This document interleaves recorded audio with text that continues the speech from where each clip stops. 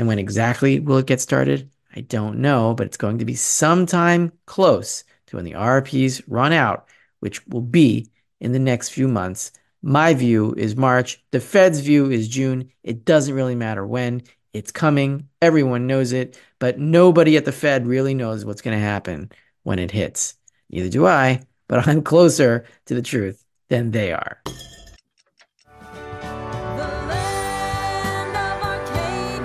Well, hello there, my friends. Rafi here from the Endgame Investor with this week's Silver Report for Arcadia Economics. And this week we're going to get into an internal argument at the Federal Reserve, our favorite central bank, between some governors and some other governors and maybe Jay Powell. They do not understand what happened to about $1.6 trillion. And we're going to explain it to them.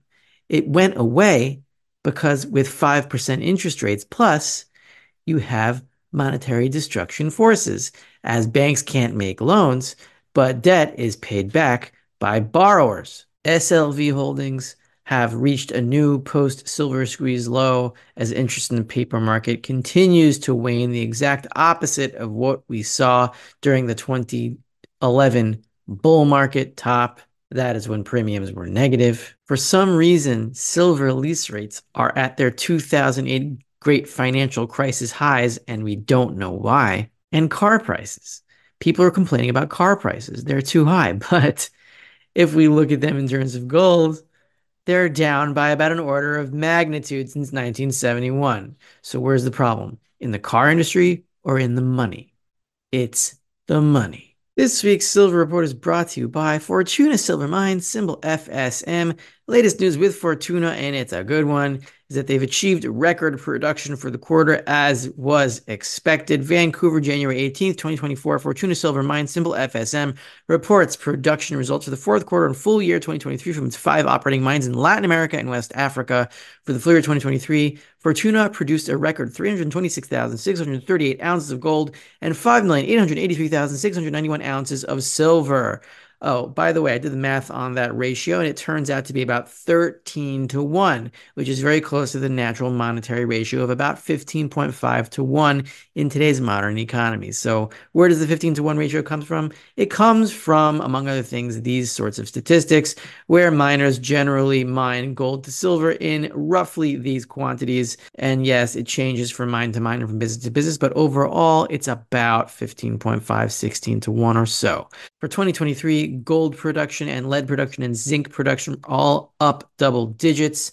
Gold significantly 26%, lead up 18%, zinc up 19%, silver down 15%, but I think that had to do with some shutdown of one of the mines due to a labor dispute. So I don't think it's endemic to the company itself. We'll begin with a quick technical note on gold here. We have the gold to GNX ratio. GNX is a production-weighted index for commodities. So we have here, we see that the gold to GNX ratio, the higher it is, the more gold is outperforming. We are staying healthily above the 200-week moving average here. We've been above the 200-week moving average since around the end of November, it looks like. I think this is week number 7 or 8. And if we look at the past in April, May, June, we did push briefly above the 200-week moving average, but couldn't stay there. But the last time we bounced off the 200-week moving average was in July 2019, which was right before the massive run to all-time highs in gold versus commodities. So it looks like gold and silver are struggling now, but really it's all commodities across the board. I think we're in another wave of dollar rushing, and that's going to get worse as the liquidity crunch comes nearer and nearer, and then it's going to become extreme. And then, of course, the Fed is going to print a whole bunch of money. And in my view, in my personal view, that should lead to the end game because it's going to be more extreme than any other time in the past, which is what happens every round of money printing is more extreme than the one before it. And this will be the last one.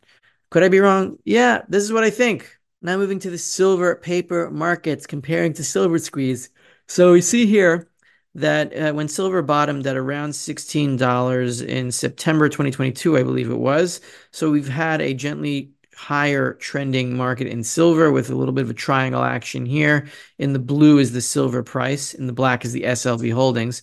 So we see here that SLV holdings kind of bottomed out over here when silver bottomed, then went up very, very briefly, but they've been down since. We've hit a new low post silver squeeze. This is about 13,460 something tons.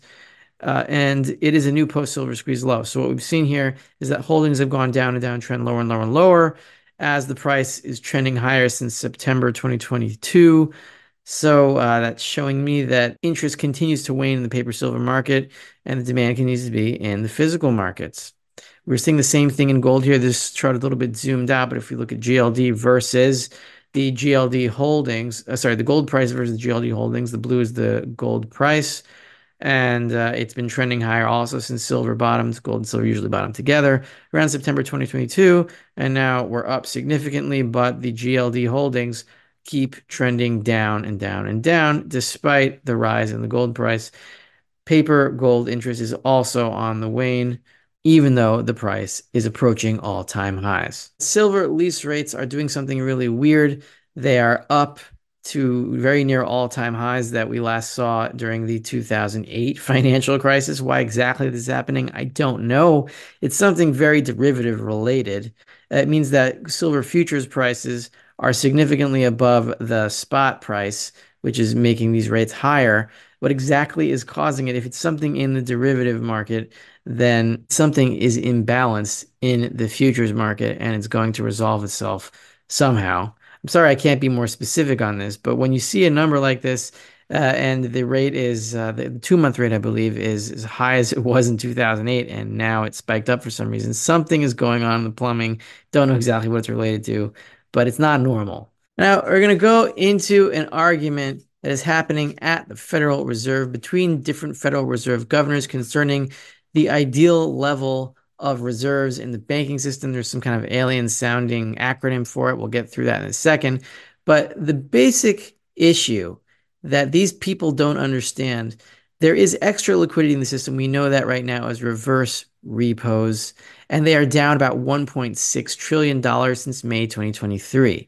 Now, in that time, you would expect the money supply, all other things being equal, to rise by about $1.6 trillion because you have money that was not in the monetary system, that was in the reverse repo facility, which is not counted as part of the money supply. You have that pouring into the banking system through the purchase of treasury bills, and yet the money supply is still falling. So what happened to those $1.6 trillion?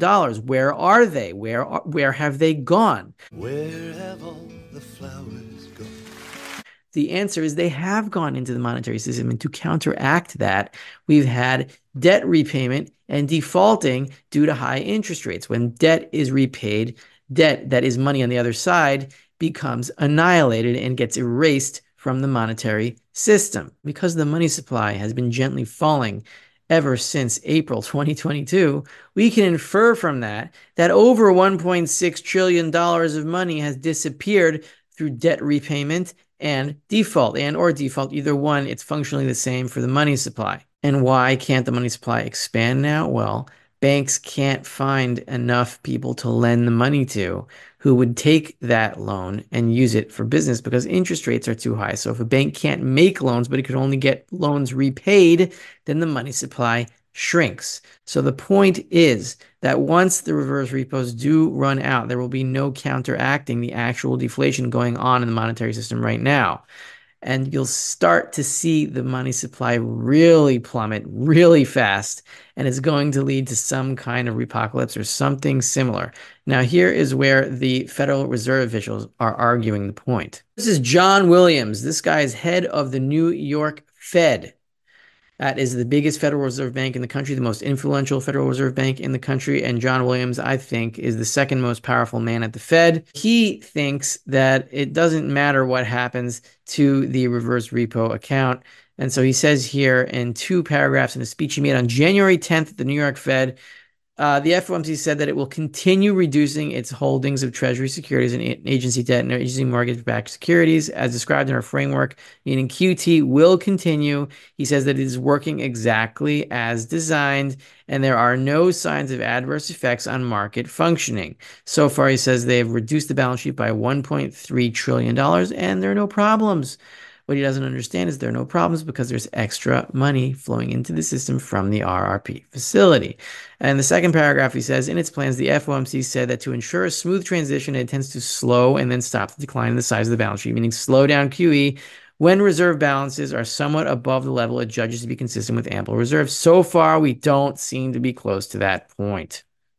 So the point is here that John Williams of the New York Fed does not believe we are anywhere near close to a problem in the plumbing, and QT should continue as normal at the current pace. You've also got this guy who's also a Federal Reserve Governor, Chris Waller, I think his name is, who doesn't think that it even matters what's in the reverse repo facility at all. Take it away, Chris.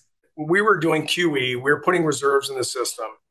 The banks, for leverage reasons, didn't want this on their balance sheet, told their corporate customers, get it out of our banks.